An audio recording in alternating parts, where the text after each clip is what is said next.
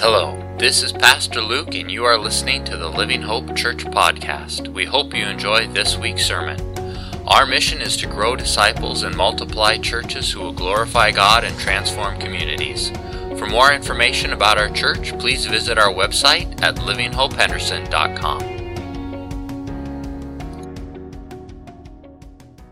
As we meet and gather and even look at Scripture some more, Lord, and dream about the future and talk about what that may be and celebrate community together, Lord, first and foremost, we want to say that we love you and we want to hear from you and we want you to lead us, Lord. And we thank you for your word that is so beautiful and so true that we be able to continue to learn from it and be guided by it. We love you, Jesus, in your name. Amen. So, kind of as a means of illustration, I want you to pretend that all of the air or the oxygen, or I guess just air, in this room represents all the possible knowledge about anything. Maybe it's all the possible knowledge, maybe it's all the possible knowledge about astrophysics, maybe it's everything that could just be known in general, maybe it's everything that everything that there is to know about God, whatever, right? So air in this room is all possible knowledge, all right? Then this is your brain, okay? So what I do is, and this symbolizes, so you learn something, right? So you take a little bit of the air that's in the room, and you learn something, and you put it into your brain.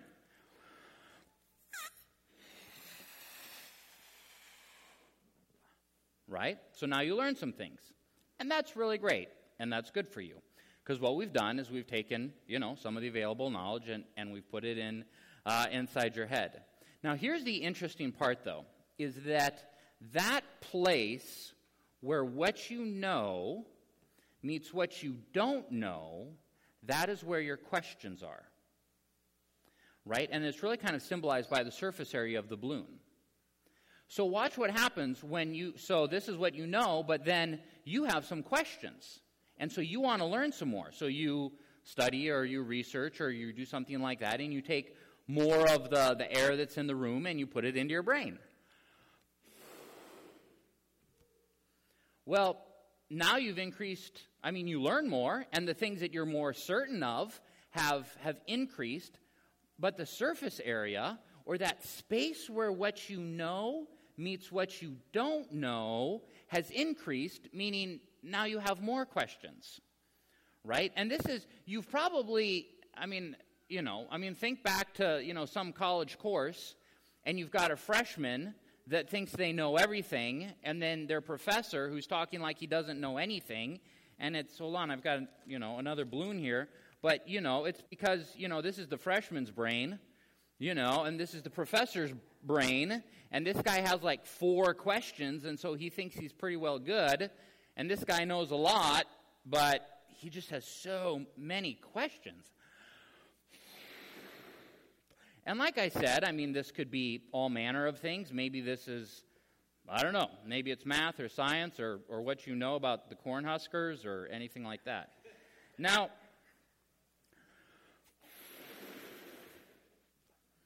and things go well for a while, and you're learning more and you're more certain than ever before, but the questions continue to haunt you.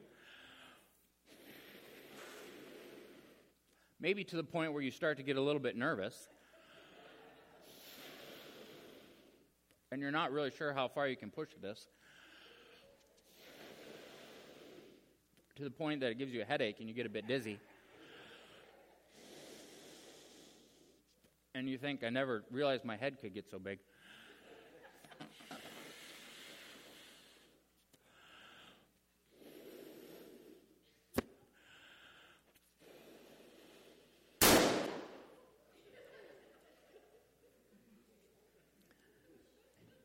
There might be some limitations on that analogy, on how far you want to take that. I'll clean that up later. Not to imply that this is what your mind looks like, but maybe. I'm not bothered by your questions. I'm really not. In fact, your questions can often be a sign of just being in a good place. Now, granted, some people will use questions just to be argumentative, right? Like, they're really not interested in learning. They're just using questions as some kind of way to debate or try to prove wrong, and so they're just being argumentative and condescending and whatnot. And that's not what I'm talking about. But as we learn more, not only is there an increased certainty and an increased knowledge, but there's also that increase in questions. And what does that mean? And I can see both sides of that. And yes, this is straightforward, but at the same time, more and more there are spots. I tried to shine the light in the corners so that I could understand more, but now I think I even just understand it a little bit less. I always want this church to be a safe place to learn and a safe place to ask questions.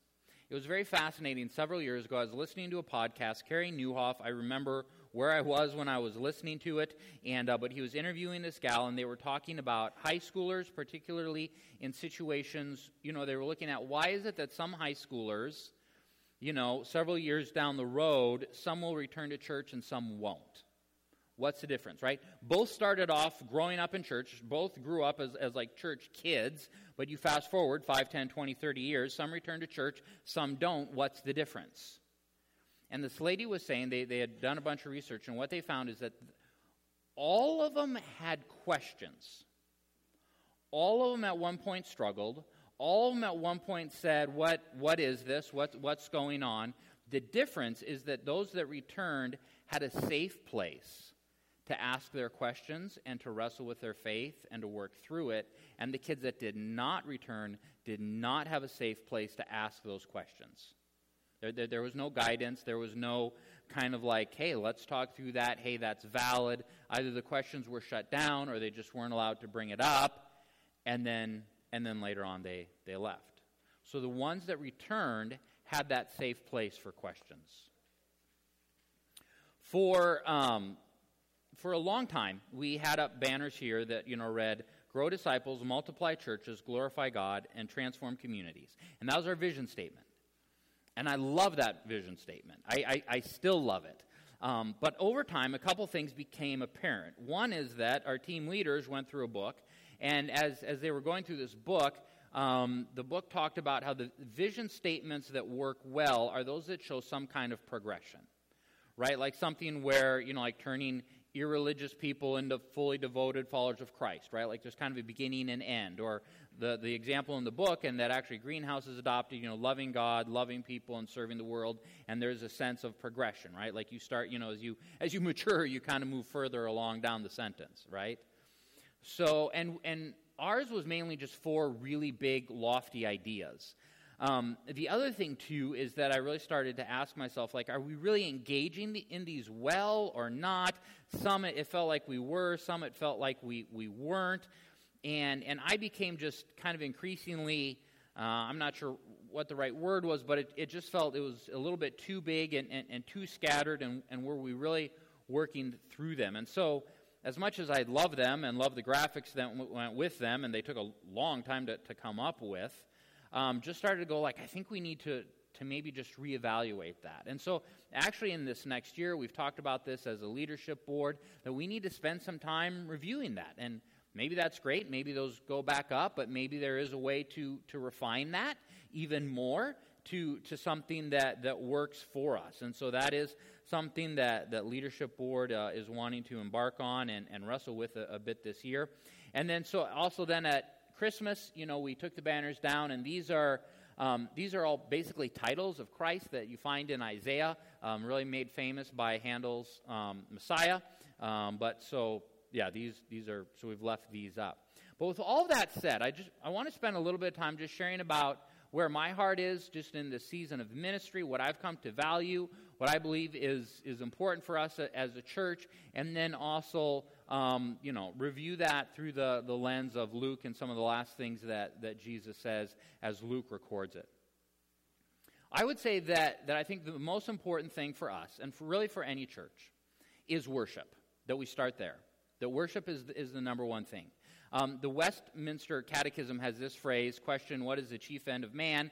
Answer, man's chief end is to glorify God and enjoy him forever. And I love that phrase. It is so good. It is so poetic. It is so dense. It is so rich. Like it's just a fantastic phrase.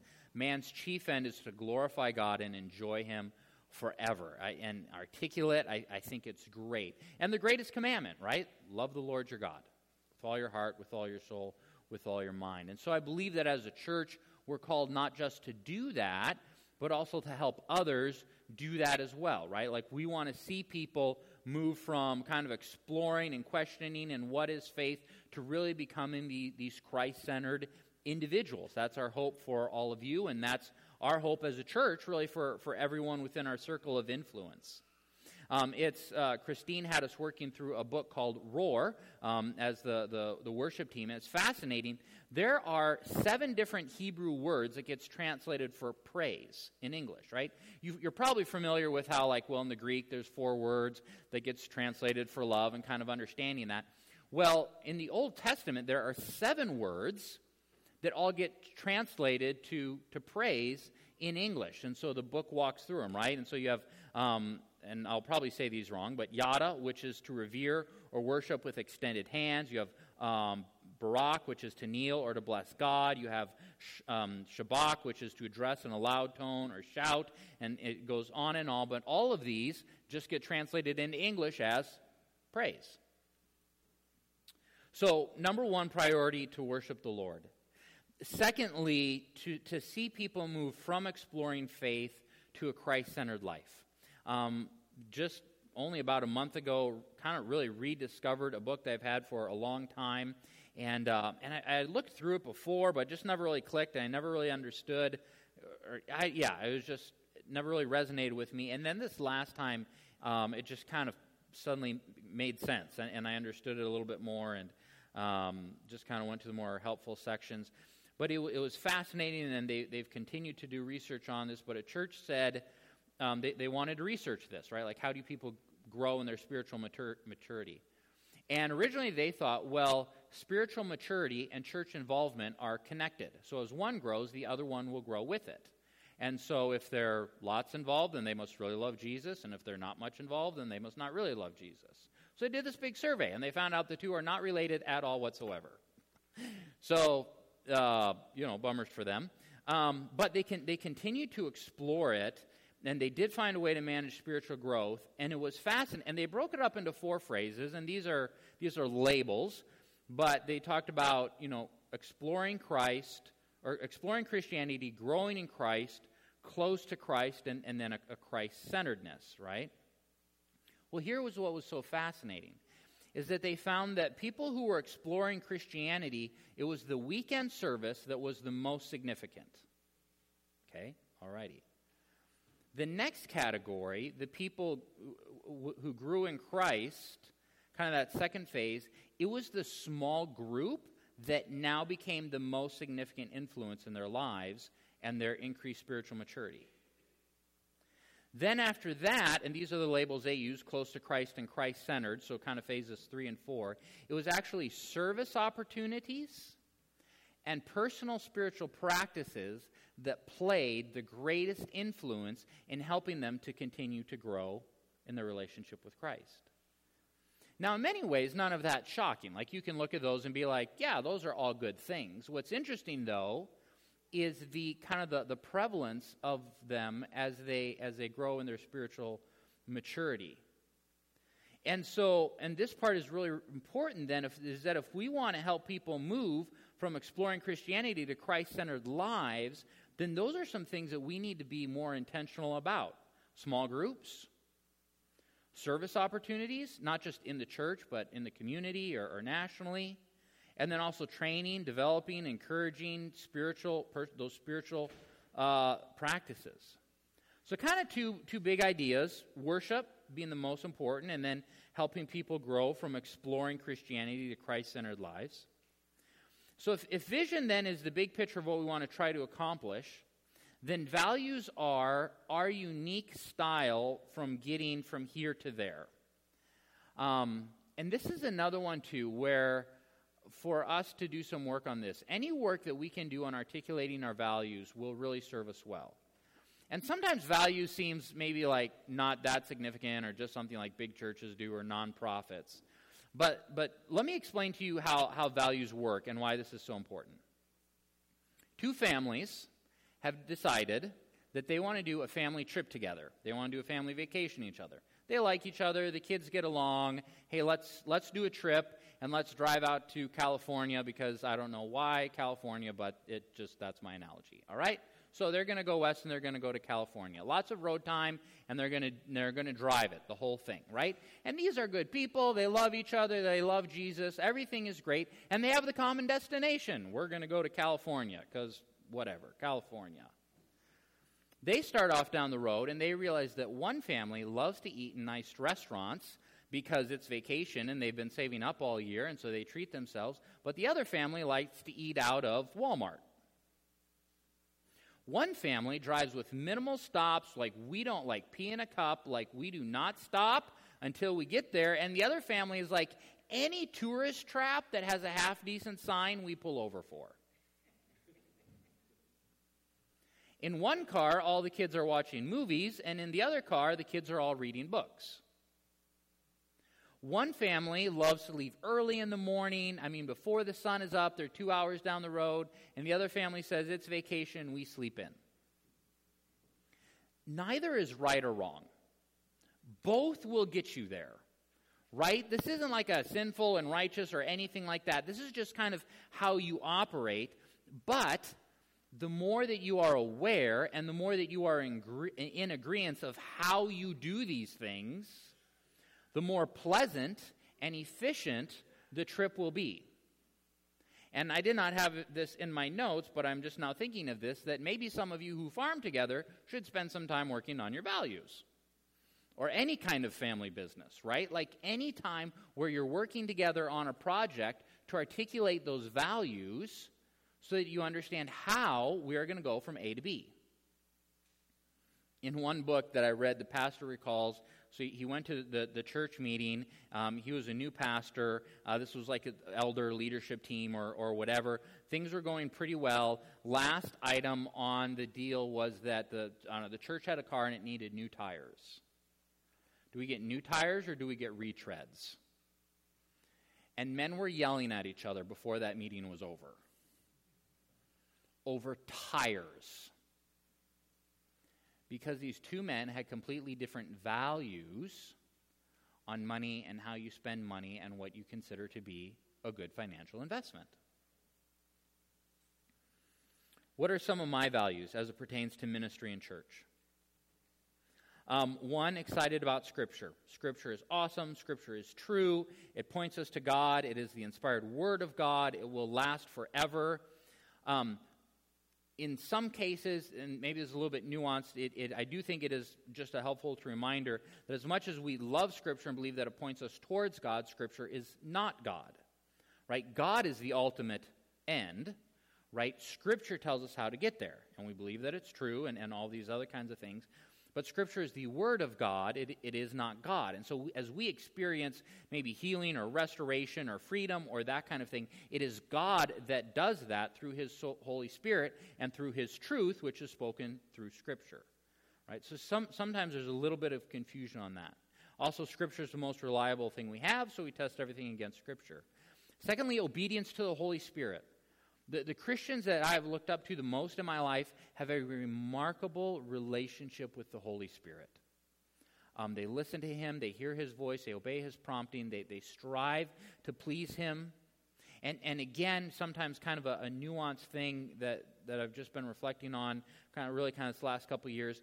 Sometimes we'll talk about obedience or, we want to, follow the call or, responding. But sometimes I think we need to be a little bit careful because sometimes in that language, people will drift into a place where we wait until we're told to do something. In which case, then good Christianity says, "Well, I'm just going to stand here until I'm told otherwise." And that doesn't work. We are judged for sins of omission. We are judged of sins for commission. We will be judged for sins where we did wrong things. We will be judged for sins where we failed to do right things, meaning not only can action be a sin, but inaction can also be a sin. And there is something on us to pursue and to seek, right? Seek first his kingdom, and all these things will be added unto you. So, a good relationship with the Holy Spirit is not just listening and receiving, but also pursuing, asking, checking in. Have I grieved you, Holy Spirit? And also, we will never understand Scriptures without the Holy Spirit. Like, we need the Spirit of God to understand the Scriptures. So, obedience to the Holy Spirit, passion for the Holy Spirit. Loving our local community. If our church were to suddenly disappear, would the community notice? Would the community care? One of the most wonderful compliments, they didn't even mean it this way, and I'm not sure how much all the details I can share from the pulpit, but this summer there was a small fundraiser. I mean, it was a public one, but a small fundraiser, and the organizers of that wanted to give it to a good cause. They really hadn't found something. They gave it generically to our church, just because they felt that our church had done so much in loving and caring for the community. And I think that is one of the richest compliments, not just that speaks to our past, but also encouragement to say, let us earn that title every year. Like, let us not grow weary in that. Like, let's earn that reputation every year. One of the reasons we named our church Living Hope was just a recognition that our world hurts. Like, everyone's story has pain. Like, spend a little time, ask a few questions. You can find the pain, right? Like, it's there. And I think increasingly so. But just like the world needs hope. The world needs the living hope of Jesus Christ. So loving the community to remain a priority. Connected to our denomination. These are not necessarily in order of importance, just the order that I typed them out. But we benefit from that broader denominational connection. We benefit from being involved in the Central District, being involved at the national level, being involved at Tabor College. Having those connections, I think, allows us to do things and participate in things that otherwise we wouldn't be able to do, right? Sending out missionaries. We as a small church don't send out missionaries, but we partner with other churches, and then through Multiply, we get to participate in sending out missionaries. And somehow, in some way, I think someday a spiritual reward will come back to members of this church because you helped send out missionaries. I think there is spiritual reward in that. One thing I have observed, though, on this is that this, like in some ways, this one is on us because sometimes these organizations do a poor job of pursuing us. So just remember that really it works best when we pursue them and when we pursue involvement. Kind of the same thing. Like, don't wait for an invitation. Just get in there and do it. And the more that I serve on some of these committees and boards and interact with it, it's really not so much about how gifted you are. I mean, you got to love Jesus, you got to love the denomination, you got to be willing to put in some work. If you're willing, if you meet those three criteria, honestly, you can fill like any position I've ever seen or heard of. So, yeah. The other thing, too, is that all the churches that I've seen where they leave, it begins where they withdraw relationally from the other churches, from the other pastors. Then they start to get arrogant and fearful. They create some kind of trumped-up frustration that isn't really based in reality, and then they leave. But it almost always begins with them withdrawing relationally. Constantly learning. There's just too much good information out there for us to stumble around on our own. We have amazing resources at our disposal. Teams should be reading books and listening to podcasts. And as you find good information, like text it out to the friends or people on your ministry team. Here's something I read. Here's something I listened to. Like, share that information with one another. Hard work, celebration, good rest. I value hard work. I know many of you do too. But I think it's also important for us to celebrate. Celebrate when something goes well. Celebrate when a season ends. Celebrate when there's a transition. Celebrate one another. Celebration is important, and good rest. I love it when people work hard, but I also really love it when they take a great rest, which is why I'm always so excited when I hear people talking about vacations and trips and visiting family and going wherever and doing this. I love it when you take a good rest. Okay? Come back to us, please. But I love it when you take a good rest. I think that is so fantastic and so healthy and so good. I don't believe our church community suffers from lack of hard work. I think that is just baked in to the culture here. If anything, though, I think some of you need just a reminder to rest smart, to take a good rest.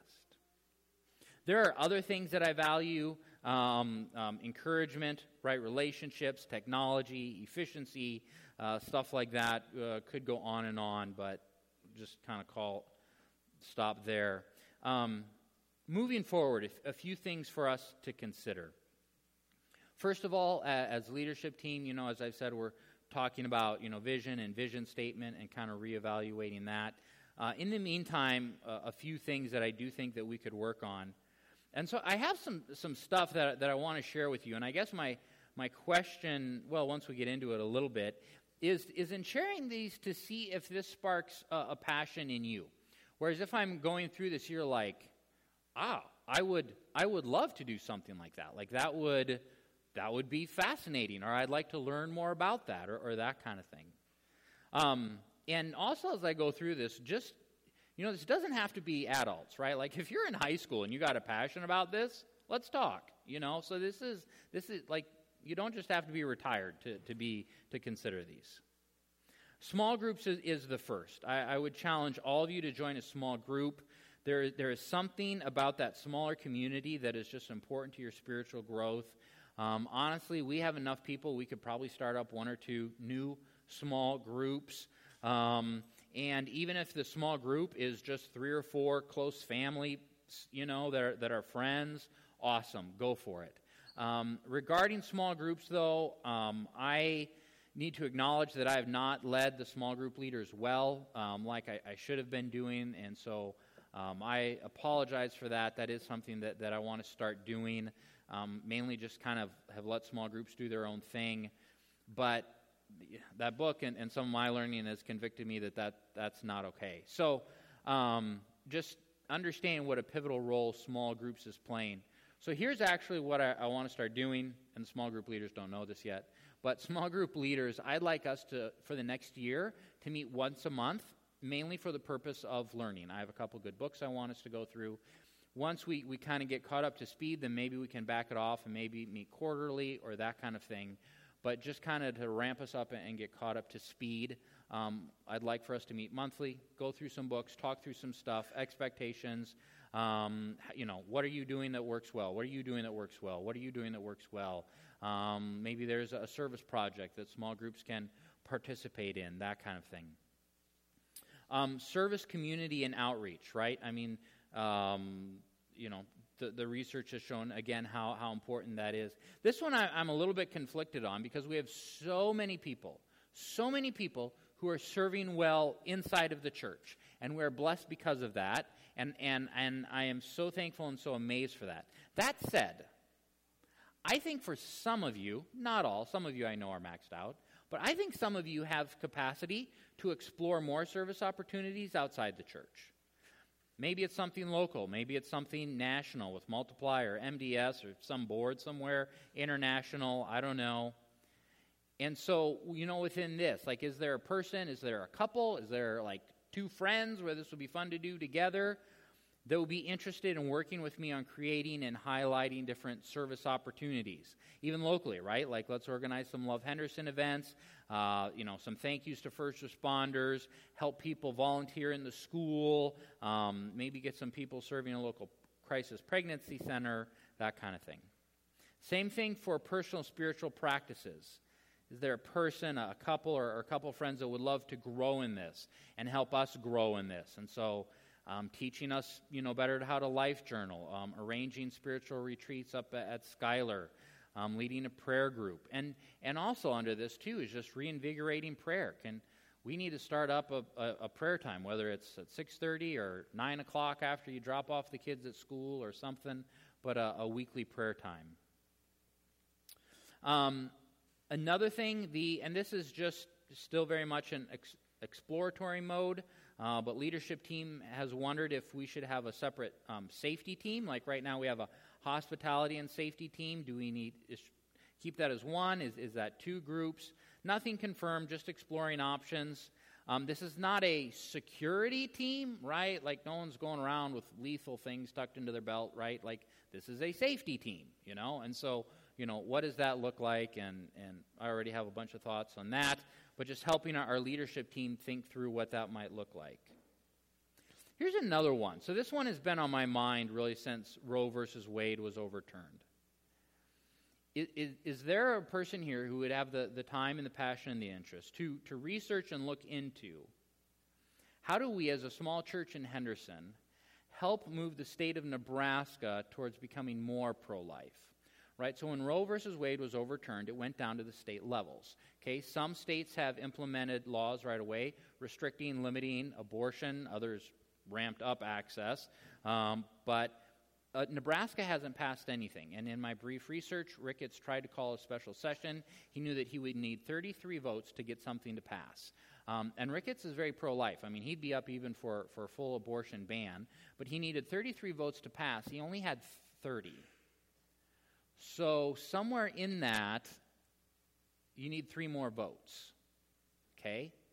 Is there anything that we can do to move us towards that? I don't know what that is. Someone's going to have to do a lot of research and figure that out and just look into that. And are we writing letters? Are we donating to someone doing a campaign? I'm not encouraging people to donate. I'm not sure. But is there someone that would have the passion to look into that and to say, and look, like I can Google crisis pregnancy center, okay? That's not what I'm looking for, okay? I'm looking for someone to do some serious research to say, here's how we take the state of Nebraska as a whole and move it more pro-life. Like that's the end goal. In reflecting on all of this, I was wondering, because you always just want to bounce, or filter things through Scripture, and is this holding up? And we're in a sermon series looking at the book of Luke, and I wondered, how does Luke end his account on the life of Jesus, right? Now, Matthew's account is very famous because you have the Great Commission, go therefore and make disciples, and so we often talk about how Matthew ends, the life of Jesus, but I was wondering, how does Luke end the life of Jesus? Or what are kind of the final words that Luke says? So Luke is broken into 24 chapters. The last chapter, it's very interesting. We have the story of the road to Emmaus, which is a beautiful story. You should all read the story on the road to Emmaus. But then after that story, the disciples are gathered in the upper room. Jesus suddenly appears. He's standing amongst them. He proves that he's risen from the dead. It's feel my hands and sides and that kind of thing. Then he says a few last words, and then he leads them into the countryside and ascends up into heaven. All righty? So here are the last words of Jesus in Luke's account. Chapter 24, verse 44, he said to them, "These are my words that I spoke to you while I was still with you, that everything written about me in the law of Moses and the prophets and the Psalms must be fulfilled." Then he opened their minds, these are his disciples, then he opened their minds to understand the Scriptures. And he said to them, "Thus it is written that the Christ should suffer and on the third day rise from the dead, and that repentance for the forgiveness of sins should be proclaimed in his name to all nations, beginning from Jerusalem. You are witnesses of these things. And behold, I am sending the promise of my Father upon you, but stay in the city until you are clothed with power on high." So in that, I read a few key things that we just talked about. Scripture is important, how we open their minds to understand Scripture, that you need the Holy Spirit, not just for life, but to also understand Scripture. You also need the Holy Spirit for ministry. Don't go and do ministry until you're clothed with power from on high. Community outreach, right? Proclaiming about Christ. And then the very last words in all of Luke are this: they worshiped him and returned to Jerusalem with great joy, and were continually in the temple blessing God. So all of Luke wraps up with his followers engaged in worship. And that value, that importance of worship. How do we take the Great Commandment, the Great Commission, how do we express that for us, for Living Hope, where it is a kind of progression, where it is memorable, and also as much as we can articulate our values, the smoother things will be for us in doing ministry. And articulating values is actually a really hard thing to try to figure out, because we all have values that we live by, but figuring out what they are is really hard because they're just kind of so second nature, and we just assume everyone operates that way.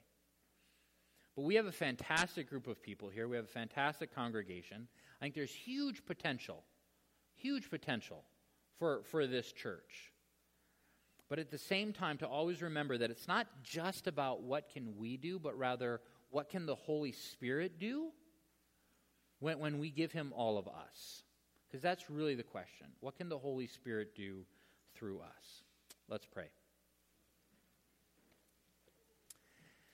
Heavenly Father, again, I thank you for this church, for this body, for this community that we get to be a part of. Lord, thank you that we get to do life together. Thank you for the commitment to one another. Lord, thank you that just for your vision, Lord, your purpose to let all the world know about you and to save the world, and to see all the world enjoy you and worship you. Lord, as we prepare to share a meal together, Lord, we thank you for this food. We're so thankful for all those that have worked hard to prepare it, for the opportunity to do fellowship and to do community. Lord, as we handle a few business things here after our meal, God, that that we would be attentive to your Holy Spirit, and as we move forward in that. We love you, Jesus. In your name, amen. Thanks so much for listening to this week's sermon. We hope you were enriched and encouraged. If you have any questions about Christ or church, or would like more information, visit our website at livinghopehenderson.com or email me directly at luke@livinghopehenderson.com. We hope you have a fantastic week. Take care, and God bless.